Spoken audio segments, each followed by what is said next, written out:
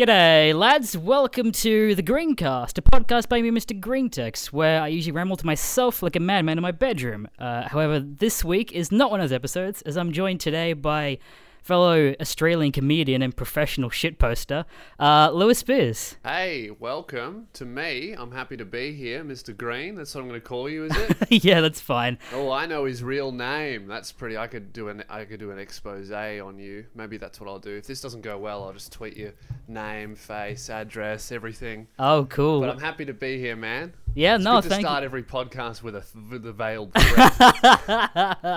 That's perfectly on brand for my sort of shit anyway. Yeah. I've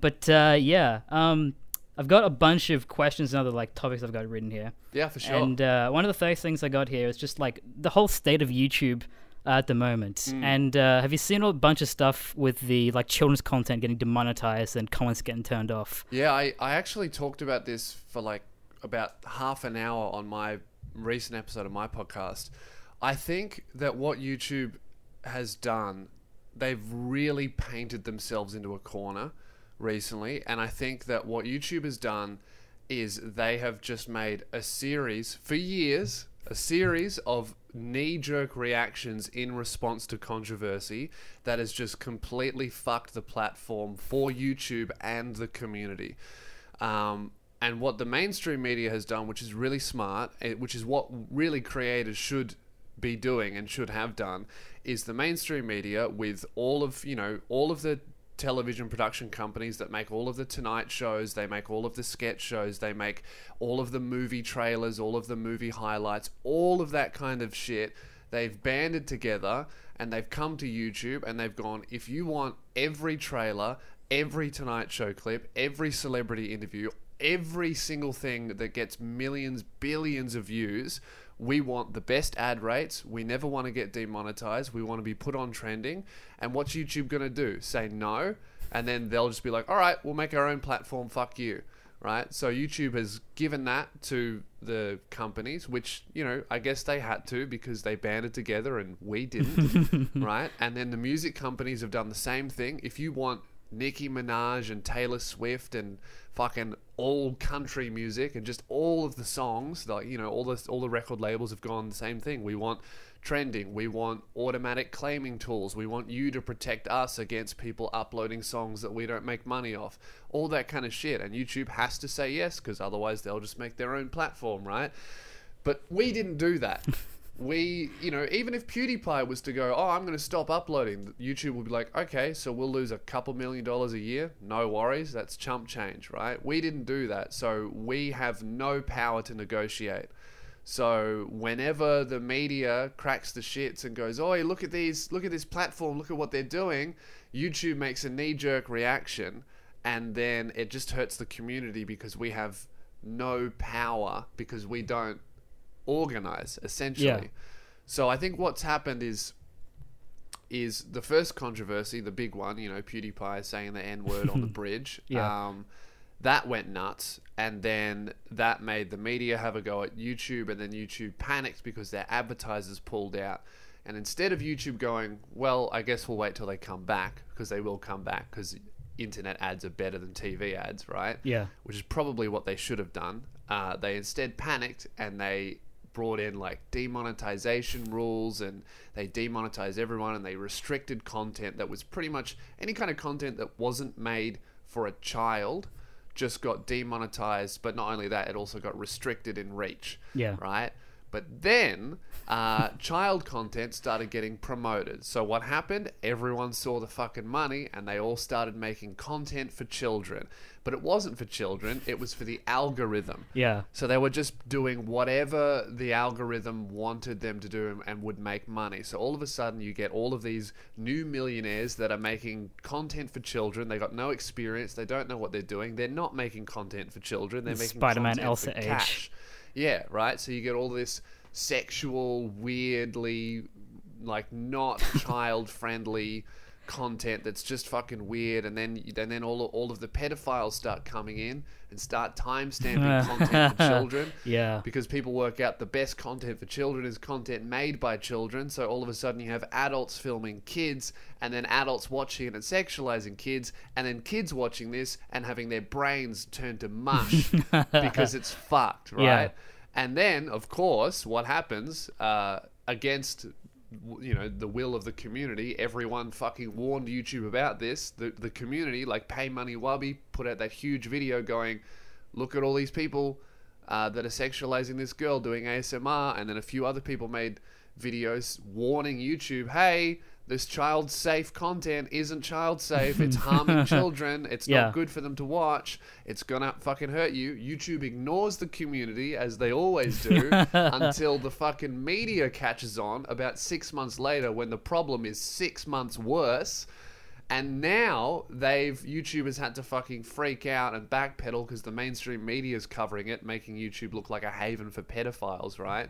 So now YouTube has not only demonetized content that is for teens and adults, right? They've also now destroyed the entire child content part of their business, which was huge. So now there's no content for kids that can go well on YouTube, and there's no content for any other human being that can go well on YouTube, and all we're left with is Tonight Show re-uploads and fucking music film clips. Yeah. And the thing is, like, people go, oh, I'm not making any money out of my videos. And you know what that means? Neither is YouTube.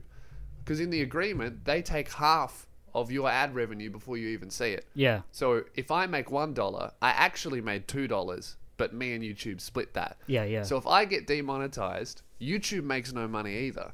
So YouTube has shot themselves in the foot where they fucked over all of their regular, true, like, content creators, and now they fucked over the kids. And now, what are they going to do?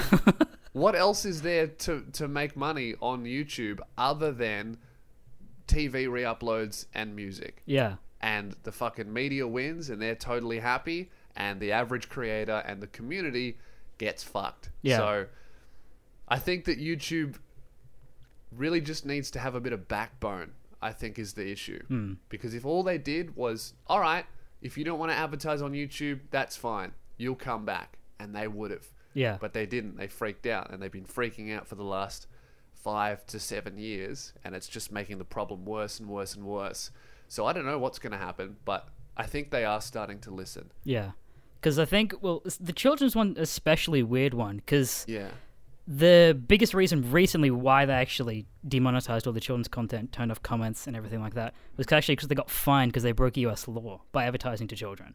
Yeah, that's another thing. Like they fucking pushed their child content, Yeah. and then everyone was like, "Hang on, this is illegal." Yeah, they're playing chicken for so fucking long until Yeah. it finally caught up to them. Yeah, whereas that never would have happened if they just stuck to what they were fucking doing in 2012. Yeah. That's it. 2012 plus mid-roll ads. That's all they had to do. Yeah, exactly. That's all they had to do, and it would work. Yeah. But I think that YouTube is starting to realize that they need to listen to the community, because they're realistically the only difference, right? The only reason YouTube is YouTube, the only difference between YouTube and Vivo, right, is us, right? The people who watch stuff and the people who make original content. If we didn't use the website, and if we keep getting fucked and people start leaving because it's no good and no one sees videos they want to watch, it's just Vivo and fucking Tonight Show re-uploads. Yeah. And then all of a sudden, if that's the main reason why people are going to YouTube,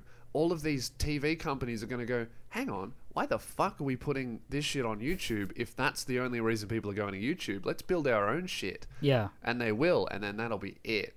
So I think that YouTube is starting to get a little bit of backbone and listening to the community, especially after, like, the rewind thing being the most disliked video ever. Yeah. Still, Yeah. you know, that would have been a big shock to them. That would have been like, oh fuck, we really are not listening. And I noticed, like, when they just announced a couple of days ago, they unverified everyone, essentially took away everybody's check marks. and then the community lost their shit, as they always do when they make a bad decision. And I tweet about it, and then I was like, yeah, but nothing's going to happen. But today, they just were like, hey, we heard you, and we're going to fix it. Yeah. When's the last time that's happened? Like, I that hasn't happened for fucking ages. I think that's really good. Yeah. I think that's a really, really good... It's a small step, but I think it's a really good step in the right direction. Because if they lose the community, that's it. Yeah. And I think they've worked that out now. I think the reason why there was such a stir for the verification was because, like, everyone over 100k that had verification was essentially putting out a tweet for it. And there was almost such, like, a bigger storm, like, compared to anything else, like, that the media could even, like, bring up, especially with, like, the mainstream and that sort of stuff. Yeah, for sure. I mean, that was really the community. Yeah. And they listened, which is good. I think that is good. Yeah. Whether or not they fix it in the right way, because companies have this tactic, which really works, of they change something and everyone goes, hey, that sucks, stop that. And then they go, all right, we're not going to do it. And then they just wait 2 months and do it anyway. Yeah, and exactly. then people just stop caring because we have the attention span of toddlers online. Yeah. So hopefully they're not doing that. I do think they are. I think that ever since Rewind, I've started to notice a change with YouTube of them at least pretending to care. Yeah, attempting which to, is yeah. better, which is better than what they were doing before, which was not even pretending to care. Yeah. So we'll see where it goes, but I think that ultimately, as bad as YouTube can be, and as they don't get things right all the time, it's still by far the best platform for a creator. Yeah. Because Facebook's whatever, Instagram, YouTube is definitely where it's at. Yeah. And I've had a long career, and I've prioritized Facebook, I've prioritized Instagram, I've done this and that, I've done like every platform there is out there, and YouTube is the one that I think will still be around for a very long time, and has been for that my entire career. Yeah. Whereas other platforms have come and go. It is almost scary to a degree, because it's almost to the point where it's almost like too big to fail at this point, I think. Well, that's the thing when people go, oh, someone needs to start a competitor. No, it's impossible. Yeah. Like, it's actually impossible. Unless maybe Amazon started a competitor, maybe. Like, it would have to be a global mega corporation to compete with YouTube. Yeah. Because it's too expensive. Like, people have tried it. There was VidMe. There was about 3 others that have come and died. BitChute, come gone. Yeah, they all die because, hosting video is expensive. Like, we don't even know. In fact, we're pretty sure that YouTube makes no money off YouTube. I think they just hit their first profit margin, like, ever, Really? this past, like, quarter or something like that. I think I read that somewhere. Okay. Don't quote me on that, but And I how think... long has it been around? Like, decades? Literally decades, yeah. So, if you have $10 billion and you're happy to lose that for 10 years, yeah, you start a competitor. Give it a go. See how it goes for you. But yeah, until some insane multi-billionaire comes along and creates something better, YouTube is where it's at, and I don't think that's going to change. Because essentially, I just think YouTube is just good advertising for Google's other services. Yeah, but ironically, I think the biggest competitor to YouTube right now is probably actually Twitch, rather than anything else. That's true. Yeah. Twitch is interesting. I think which is Amazon, which is another global corporation. That is true. But it's run so... I don't know if poorly is the right word, but especially a lot of the staff on there, just... Because they're all quite young, surprisingly. They're all mid to, like, maybe late 20s. So there were a lot of the mods, because they just got bought out by Amazon and just didn't change the staff at all. I think that's great. Yeah. I think that's really cool. It's good and bad, but there's a lot of, like, questionable bans and a lot of picking and choosing between, like, who gets more views and promoted on Twitch, especially. Well, I think I understand. I don't know too much about Twitch, because that's one of the ones that I've never tried on, because I was like, I just don't want to do another thing. Right? Yeah. Twitch is interesting. When I see that stuff, when they're not like standard, and when there's questionable bans and things like that, that to me is because, at least, right, the bright side of it, you can tell that it's run by humans. Yeah, I'll give you that. YouTube Yeah, true. is seems to be 100% automated. You Yeah. can't talk to anyone. I've got like 370,000 subscribers. I talk to a human once, and he's my partner manager, and I don't know where he's gone, right? I don't think I'm allowed to talk to him anymore. That's it. I talked to him once, and that was it, right? So I think that with Twitch, it's like, yeah, they seem to make some questionable decisions, and they seem to make mistakes, but you know what? That's fucking awesome, because it's run by humans instead of soulless robots. Yeah. Right, that way you can't talk to anyone. I think that's what Twitch seems to do really well, is that it seems like every creator that's quite popular or even a little bit popular seems to be talking to someone, which I think is very important for a creator, because you just need someone to be like, hey, because sometimes I remember for 6 months all of my shit would get no views, and I didn't realize it was because I had a stupid word in my automatic tags that I put in as a joke. Yeah. And I just left there and forgot about it.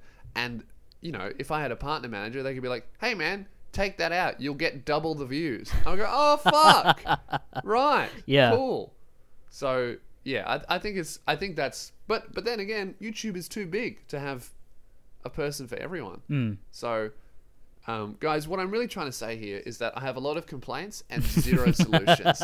Yeah, exactly. That's what I'm really here for, to complain and be like, oh, fix this. How? I don't know. Fix it. That's what I'm really saying. Yeah. Tags is an interesting one, though, especially on YouTube. Like, I find that there's just sometimes random phrases and words that just get you demonetized. Yeah. And one of the hilarious ones that I found was it was around a couple months after the Logan Paul suicide forest incident.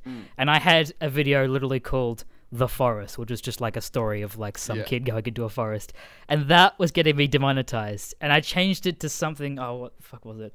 Something like In the Trees. Yeah. And that got it remonetized within seconds of changing the title. Yeah.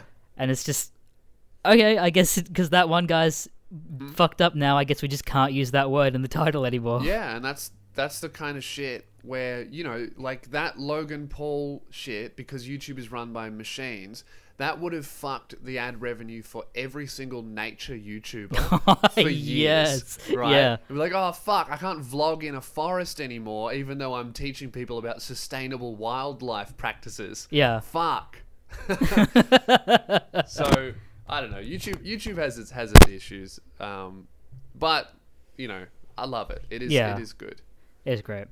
I'll talk to you about stand-up for a bit now, because hilariously, you're probably the first person that I've ever seen actually do stand-up live before. Oh, and you're really? the person that probably got me into enjoying stand-up and around that scene. You came to my Brisbane show last night, yeah? Yeah, I came to your Brisbane show Cool. last night, and I came to your second Brisbane show. I wasn't at the first one because I was underage at the time and I was still in school, ironically. Man, no one came to my first Brisbane show. My very first Brisbane show, I did it in a 370-seat theatre, and I sold 17 tickets.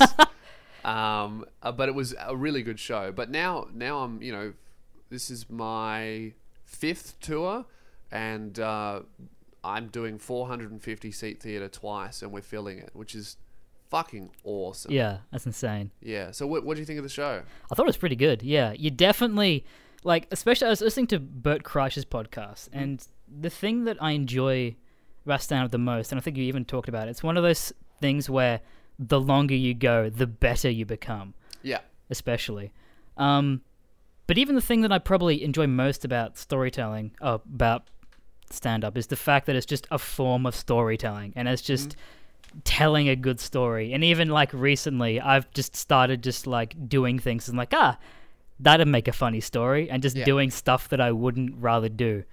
Really do usually. Yeah, that's a big philosophy in my life, because I think I've worked out that a lot of my jokes are just me telling stories of things that actually happened to me, and then also probably just mixing in a lot of me getting angry about shit as well. Right? It's just going and doing things and yelling about them afterwards, right? It seems to be what I'm talking about a lot, and that's all it is. Like sometimes I'll just do things that I know that I might not like, or things that I would never normally do, and be like, I might get a bit out of it, you know. So which ironically is is I've like stumbled across a really positive philosophy in life where Yeah. I'm like, even if this horrible thing happens, at least I'll get something out of it creatively. So that's fine. Yeah. You know, so it's good. But also when bad things happen, in the back of my head, I can't turn it off. Right? So if I go to a funeral, I'm still thinking, I wonder if something funny will happen. And it doesn't. Yeah. Most of the time it doesn't, because it's a funeral. Yeah. But I still have that machine in my head just looking for jokes when in places where when it's not appropriate. I'll have like a hectic fight with my girlfriend, and then 8 months later I'll be like, hey, so you remember that fight where I really fucked up and it was bad and we had a big blow up? I was thinking of talking about it for 10 minutes on stage for strangers. What do you reckon? And she's like, it's personal. I'll be like, yeah, but you know what you signed up for. Oh, fuck.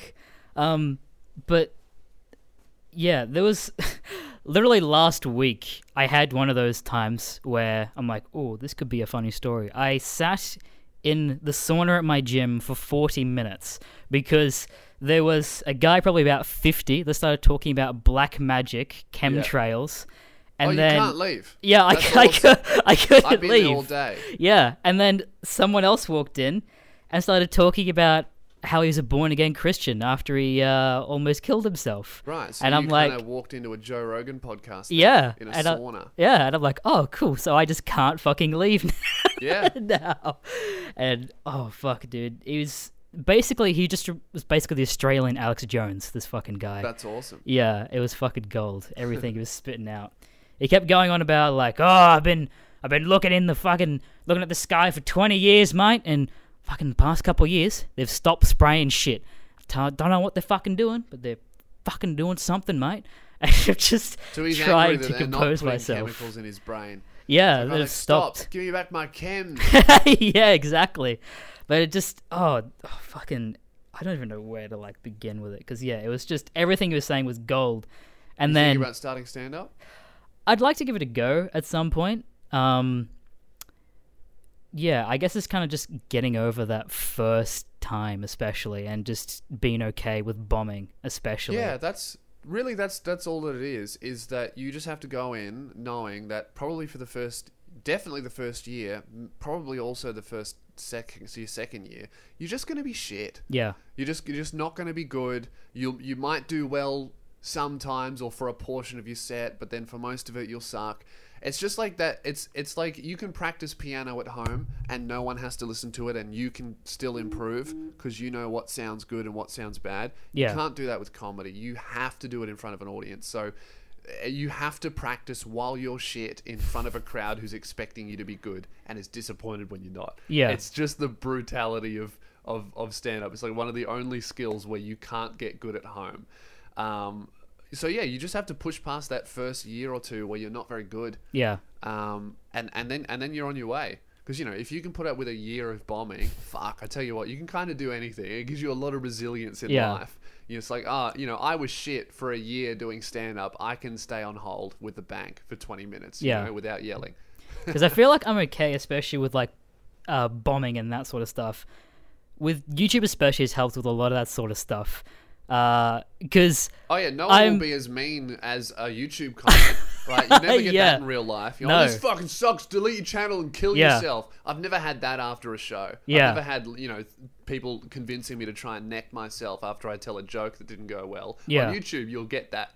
Not so much in real life. Yeah, because I mean, I'm 21 and my voice is like probably a little bit higher than most like guys my sort of age at this point, and like half the time that's like a quarter of the comment section are just like, oh, I thought you were actually 12, and I'm like, oh, okay. But I've kind of come to terms at this point. I'm just like, I'm fucked. This is the voice that I have at this point. You're 12. I've got the height of a basketball player. Everyone's got something. Yeah, true. But probably the thing that I appreciate most, especially about the Australian stand-up scene compared to like the American stand-up scene, is how much like you, Luke, Frenchie, everyone, Neil, kind of just understands social media and how to use that as like a tool to interact with your fan bases as well. Yeah, well, I think Australia is really unique in that sense. I think it came about out of necessity. So I think that in America, for the longest time, you didn't need social media because there's so much opportunity there. And like Yeah. when I went to New York, I was like, oh, you can become a millionaire comedian without being famous. That's totally possible. There's just so many gigs. There's so many television shows. There's so many networks. Like there's literally hundreds of television channels, and they all have 20 primetime shows that they need to film. Yeah. Every season. So there's like hundreds of TV shows, each with hundreds of opportunities, each with millions of dollars. You can become a millionaire comedian without being famous in America. Totally possible. You can't do that in Australia, right? You can barely become a millionaire comedian even if you are famous here, right? Because there's fucking 5 TV channels and only 3 of them have any money, and only one of them will actually do comedy, right? So it's very hard to make a good living, and it's very hard to get a fan base if you're just going the traditional media route in Australia. But so I think that's where it came from, is that, you know, people often look at comedians from LA, like the Joe Rogans and the Burt Kreisches who are in the podcast circuit now, especially now that it's really huge. Yeah. But I think that Australia was really doing that too, in terms of stand-up people properly understanding the online thing beyond podcasting. Because the comedians in America now are doing Instagram and they're starting to do YouTube. In Australia, we've been on that for maybe 6 years now, in terms of we've been late to podcasting, but for everything else, Facebook, YouTube, social media, I feel like we were kind of the first to really properly do both. And it's also a very unique culture in the other sense of things, where almost every single person who's big online in Australia is a stand-up comedian, like a real one, not just an online guy doing shows. Yeah. It's like a stand-up comedian. Whereas in America, probably because there's so much money in brand deals there, no one really does live shows unless they were a comedian first and then they started doing online stuff. Yeah. It's a very interesting online creator culture we have in Australia, where most of us who are big are stand-up comics. Early on, did you find that you were almost like tossed aside because you had that online following? Doing stand-up? Not by people, not by like regular humans, definitely by the industry for sure. Yeah. Because in Australia, like when I was saying, there's so little opportunity in the mainstream media that it's very controlled and regimented by the higher ups and the people who choose you. So before the internet in Australia, and especially with comedy festivals and radio and TV, you could literally create a famous person. You could be like, I like this guy, I'm going to make him famous. I'm going to get him to do the gala, and then I'm going to get him on radio, and then I'm going to get him on TV, and now he's a famous comedian because I made that fucking happen, right? That's literally just a couple of people picking one person, and now they're famous. Yeah. So there was, and previously, and it's kind of stopping now, which is sad, a bit of a roadmap for a comedian in Australia, where you do raw comedy, and then you do fresh faces, and then you do a lot of different stuff with the Melbourne Comedy Festival. You do a couple shows. You might get on the gala, and then you'll get maybe a radio show or maybe a TV show, and now you're famous, right? Yeah. There was definitely a roadmap. There's a few other steps there, but I'm simplifying it. There's definitely a roadmap, and you do this, and you do that, and you do that, and it's really controlled by a select few people, right? Yeah. So everyone is lining up, trying to become the next person that gets picked. But then all of a sudden the internet comes around, and fucking I do videos for a year, and then in my first year of stand-up, I'm doing a tour and selling out, right? And all of these other comics who haven't put anything into the internet because for some reason they look down upon it, they look at me and all of the other online guys who are selling out shows and who have audiences and fan bases that weren't given to us, that were earned, right? And they go, hey, you're skipping the queue. You pushed in. I've been waiting for years, and I'm halfway there, and you've pushed in. And then we look at them and go, there's no queue, man. What are you doing? There's no queue. Just do shit and let people see it, and if they like you, they'll come. So I think that the industry pushback I understand where it comes from. It doesn't make sense, but I understand where it comes from in the sense that a lot of people before the internet got halfway into this, traditional route of success, and then we blew past them, and they're still waiting for their turn, and their turn doesn't come until someone, a big comedian gets too old and decides to retire, and everybody moves up one step. Yeah. Meanwhile, we're doing shit and attracting audiences and doing shows and having genuine fans who like us because of what we do and the people that we are, rather than, I saw you on TV the other day and you said a bloody zinger about the news. So I understand where it comes from. It doesn't make sense, but there has been a lot of industry pushback. But at the end of the day, it doesn't matter, because my focus is America. That's where I really want to go. I want to do comedy clubs every night. In Australia, in Melbourne we got one club. I went to New York, there's 20. Jesus.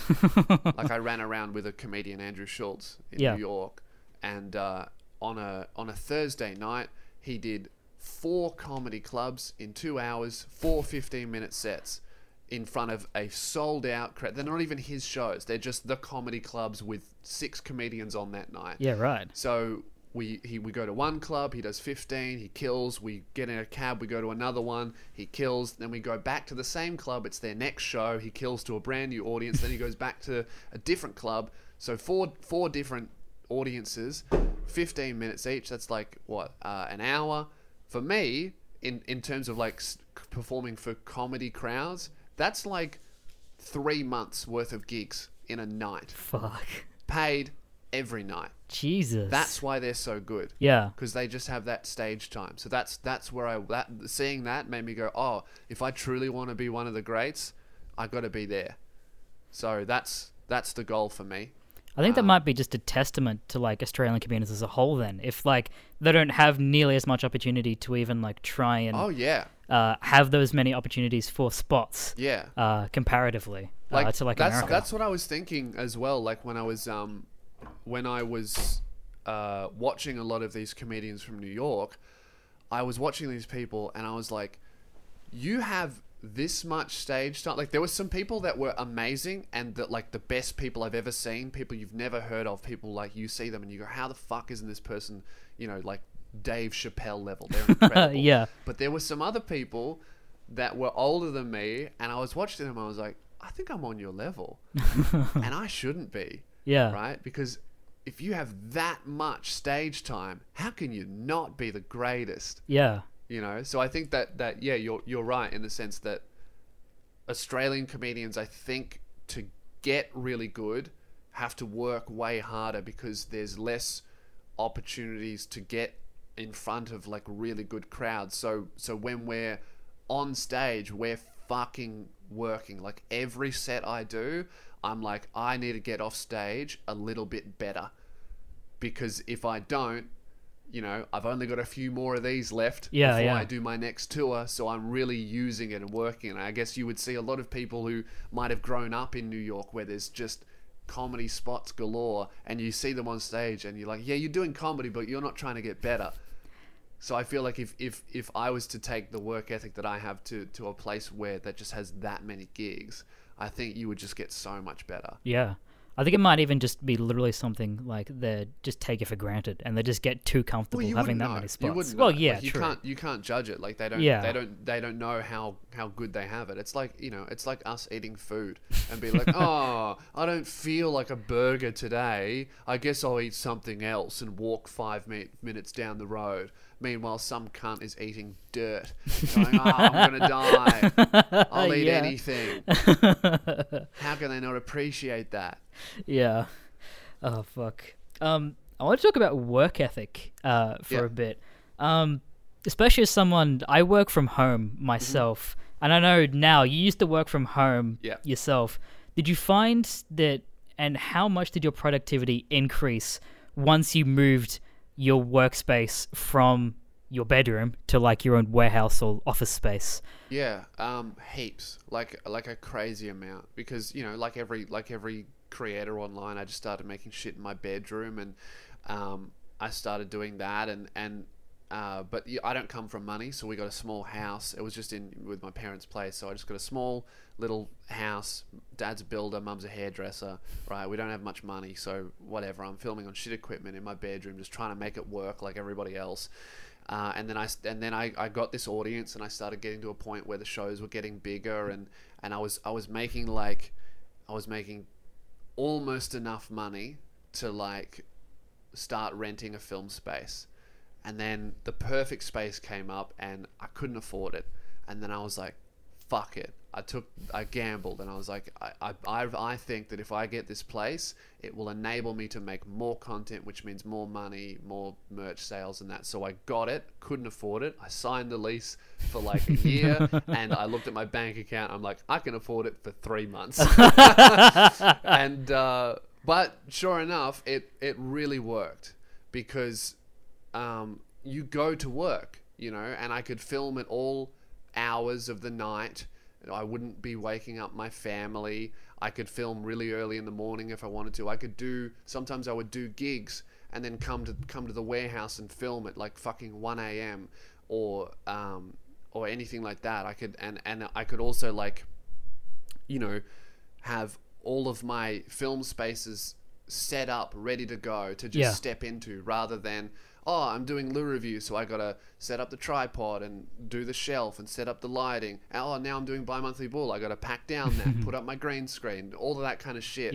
Saved so much time, and it also made it so much more enjoyable. Like I went to work, you know, so I was just in this space that has nothing, no distractions, no bullshit. It's a workplace, so I could really leave my home, my leisure space, and go to work and be in work mode. And that just is a big reason why my channel has kind of exploded in the last maybe 18 months, I'd say, is because I had a warehouse, and then, you know, with the warehouse, my content kind of got so much better quality wise and production wise, and also consistency wise, that I started making more money, and all of a sudden I could actually afford the warehouse. And then I started making a little bit more money, and I was like, oh, I can almost afford to hire an editor. So I did the same thing, and I got an editor in to help me film stuff like once a week, and that started working. And now, you know, I'm in the warehouse fucking 5-6 days a week. I got an editor 5 days a week, and we're just putting out more content than I ever have in my life, and it's the best stuff I've ever put out because it's just so much more efficient, and it's really good. It's enabled me to work more efficiently, because now, instead of filming everything and editing everything, all I have to do is write it and then perform it, and then I pass it on to the editor, and then I can just start writing the next thing while he edits something that'll go up tonight. I'm either filming the thing that'll go up the next day or writing something that'll go up in 2 days. So it's just made that content output so much faster, so much quicker, and higher quality because I enjoy it more. Yeah, that, especially enjoying making your content, is probably the biggest thing on YouTube. Because even I got myself an editor just for one aspect of making my content that I didn't enjoy. And that just made it so much easier to actually put out content, especially. Like, I literally just have an editor to cut my audio. Because, like, my channel is just literally narrating stories. So I just pass off my recording to someone, and they just edit all my fuck-ups for me, that was the most demotivating thing for me, especially. But I just have to sit down for a couple hours, work through like 5 videos or so, just editing out all these fuck-ups and be like, oh, but even just, again, having that workspace is the same as your leisure space. It, you know, you get distracted to be like, oh, I got a Facebook message while editing this, I gotta do this. So, fucking watch a YouTube video, take a break for 10 minutes, and you're sitting there for an hour, and you're like, fuck, guess I'll go do this thing now, and then I'll just come back to it later. It's fine. That's another thing. Now when I go home, and I don't have to think about anything. I can like really just do fuck all without feeling like I'm slacking off, because I'm not doing fuck all in my workspace. You know what I mean? So now it's really allowed me to have like to work, to put out more shit while actually feeling like I'm working less, because I can properly separate it, you know. And that's the thing with getting the editor. A lot of YouTubers are like, oh, I can't get an editor. It has to be edited by me because I have the magic touch. And it's like, no, you don't. All right. You taught yourself. Yeah. You can teach someone else. And as long as you're there to give notes and feedback, it's still got your magic in it. Yeah. Right. And I felt that too. I was like, oh, but I edit my videos, and if someone else edits it, it'll be different. No one noticed. No, not a single person noticed that I wasn't editing my videos anymore, which was like, oh, fuck, I never should have been editing them. It's like, rappers very rarely record and mix themselves or make the beats themselves. Yeah. They fucking delegate,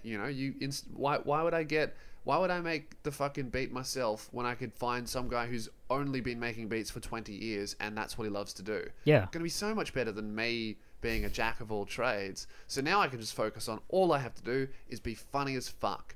That's my only job, and it's the best. And yeah, I think that's the thing. It's all about just being as efficient as you can, so that your passion remains your passion. Because I feel like that's a big reason why YouTubers have burnout, is because they think being a YouTuber is doing everything. Yeah. It's not. As long as you write it, as long as you're in front of the camera, that's all you need to do. Just fucking be a YouTuber. You don't have to be an editor. You don't have to be a poster even. Like there's so many social media platforms out there now. I'm sick of posting. That's the next thing that I want to get rid of. Yeah. I've got Facebook, Instagram, Twitter. I've got fucking TikTok now. Right? Really? So that's like 4 platforms. But then I have Lewis Spears, and then I have my podcast, and then I have Luke and Lewis, and then I have also all of my events and touring that I'm trying to advertise, right? Yeah. That's like 6 different things on 6 different platforms. Every day, all I do is post shit, and I'm sick of it. That's the next thing that I want to replace, is just get a guy in to just help my editor and schedule shit. Yeah. So I don't have to sit on my phone for fucking literally, I reckon, 3 hours a day scheduling, posting, Snapchatting, this, that. That's the next thing that I want to get rid of. Yeah. I'm trying to replace myself with AI. That's what I really want to do. Pretty soon, in 2200, Yeah. in 2200, my channel's just going to be of me in a floating jar, and it's operated by a fucking microchip. Yeah.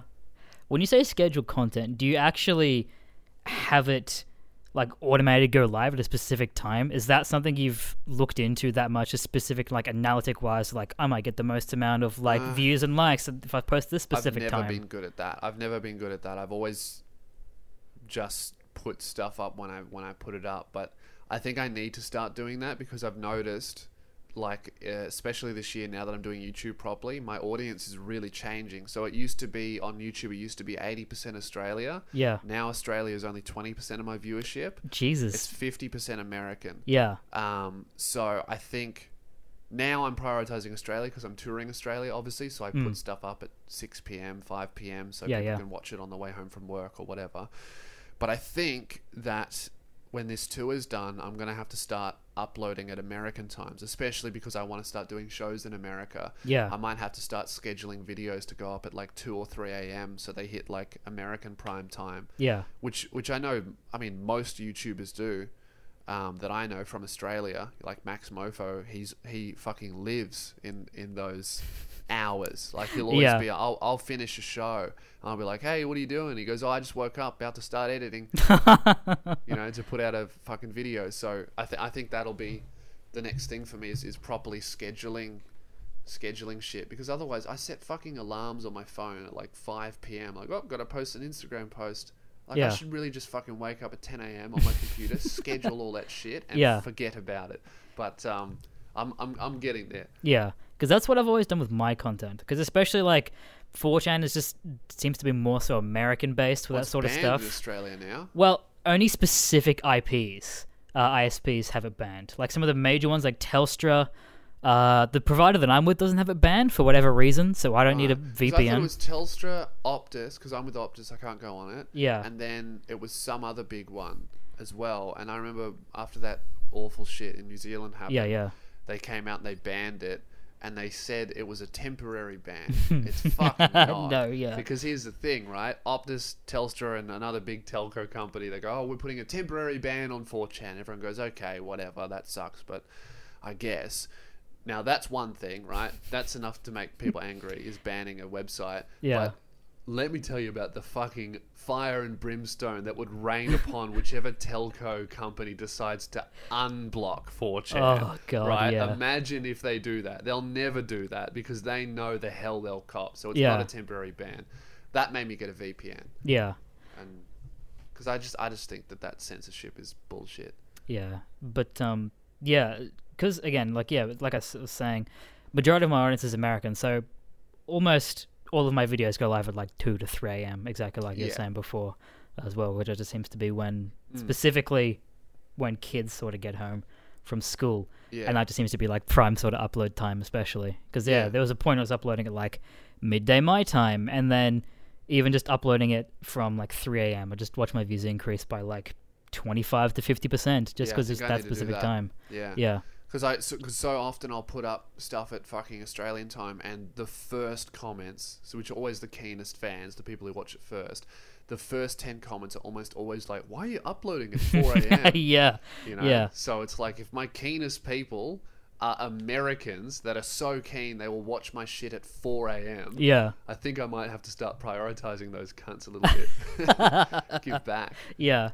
One of the last things I wanted to talk about before I get into a couple of questions here is the third tour you did try and stop me. Yeah. While I was down in the city, I parked at the train station. But my train station probably isn't the most well known for security, especially. Yeah. And I had my back windshield smashed by a rock while I was at your show. Yeah. Fuck. Yeah. So that was a whole fucking thing. But I got you to actually sign a piece of my windshield, because I can still almost remember the fucking date that it happened, and it fucked me as well, because when I had my windshield broken, I asked for the CCTV footage, and they just said no, and I'm like, okay, that sucks. Yeah, that sucks. They said they couldn't see anything. Apparently there was a guy on a lawnmower that went past, but couldn't see anything. Like, oh well, out of our control. And I'm like, okay, mate. Yeah. And so then went to go through insurance, and apparently the minimum claim was $550 to get the windshield repaired was $530. So they said, oh well, you can't. Right. It was like $30 under, and like, well, you can't get that claim either. So I just got fucked. So that night was quite expensive for me. It was worth $500. Yeah. It was quite enjoyable, but I don't start charging $500 for tickets. Yeah, I don't know. No offense, I don't know if any show is particularly worth $500. So. Yeah. All right. So we'll get into the part of the podcast that I dubbed the most autistic part of the podcast. A lot like sort of yours, except okay. lower your standards of stories and questions. Yeah. None of my fans have any weird fucking vomit sex stories or anything like that. Stuff or that I get on Spearhead Sundays is dire. Mine... But yeah, I got probably about 20 to 25 questions. Yep. That's about 4 that I can ask out of the entire list here. And... Do they know that I'm answering these? Yeah. Yes. Okay. Cool. I put it out there and, hey, you got any questions for Lewis? Yep. A lot of them are just dumb fucking memes, so there's just no point anyway. Yep. Classic. I've got one here from a fella called Chef Retardee. Right. So this will be an intelligent question from Chef Retardee. Yep. What does he cook? Down syndrome meatballs? And he says, what's your opinion on furries? Furries, of course. Thanks, Chef Retardee. I don't know. It's fucking... It sounds expensive just to be sweaty in a fucking fursuit. It's about $3,000 for a fursuit. Yeah. Don't ask how I know that. And, well, how do you wash it too? That's my... I don't care. Whatever. You want to fuck a cartoon dog, good on you. What I'm really worried about is how much you stink in that suit, right? That's the thing that I don't get about furries dressing up as furries at comic conventions. It's not the same thing, all right? Have a furry convention and do that there. Cool, great. Comic convention. I'm a dad. I want to take my kid, right? I don't need to see you and your weird sex cult sweaty in your $3,000 fuck off fursuits. All right, leave. Do that somewhere else. It's not a comic book thing. You dressing up as a dog that you want to have sex as. Yeah. Okay, not a comic book thing. Do it at your own convention. Go for it. Do whatever you want to do. But don't do it at a fucking video game convention. Rocking up in a costume that says, I want to fuck dogs, bro. Look at me. It's not good. That'd be like if I rocked up to a comic book convention with a fucking, like in a full-on latex suit that has a hole around my ass. Be like, I like BDSM, anal sex. Woohoo. Can I get a comic book? No. You have your own conventions for that. Yeah. Fuck off. Oh, fuck. What else have I got here? There you go, Chef Retardee. Hope that answers your question. I got a question here from a fellow called AJ, and he says, "What is your opinion on Amy Schumer as a comedian?" I don't have much of an opinion. I think with all of the joke theft stuff, I think I'm a little bit on the fence on it. I don't think... So here's the thing. Her stand-up and her TV show I categorize as two different things, right? So her stand-up, I'll talk about. So let's go with her TV show. A lot of people accused her of stealing jokes from other people for her TV show. Her TV show had a lot of writers, and I think that she just had a lot of lazy writers in the room. So if I had a TV show in America, I might have 12 writers on staff, 12 people pitching me ideas, right?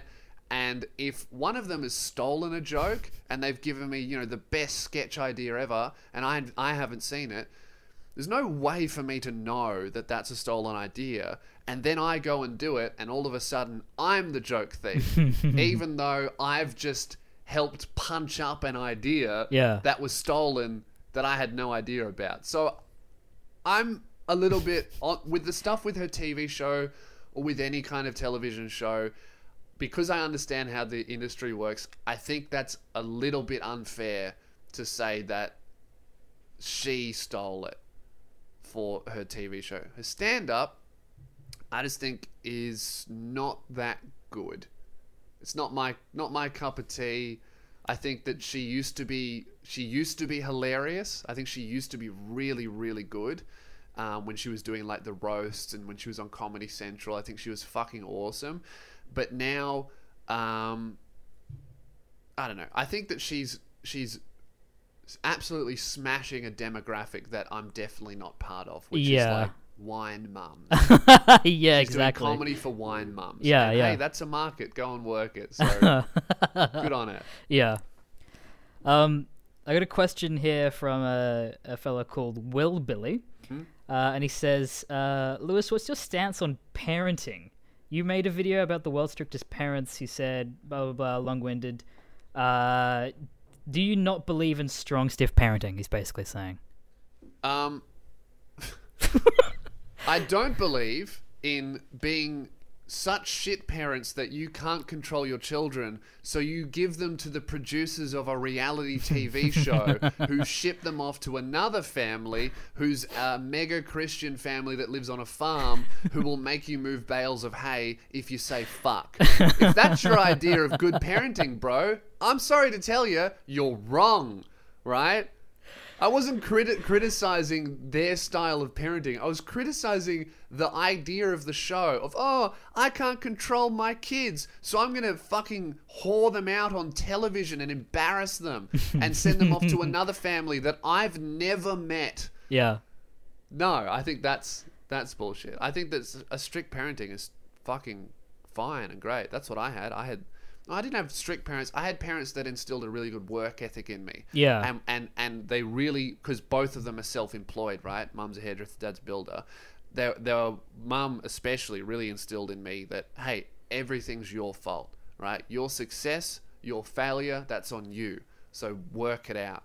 And if stand up for yourself, make sure you work hard because nobody will do it for you.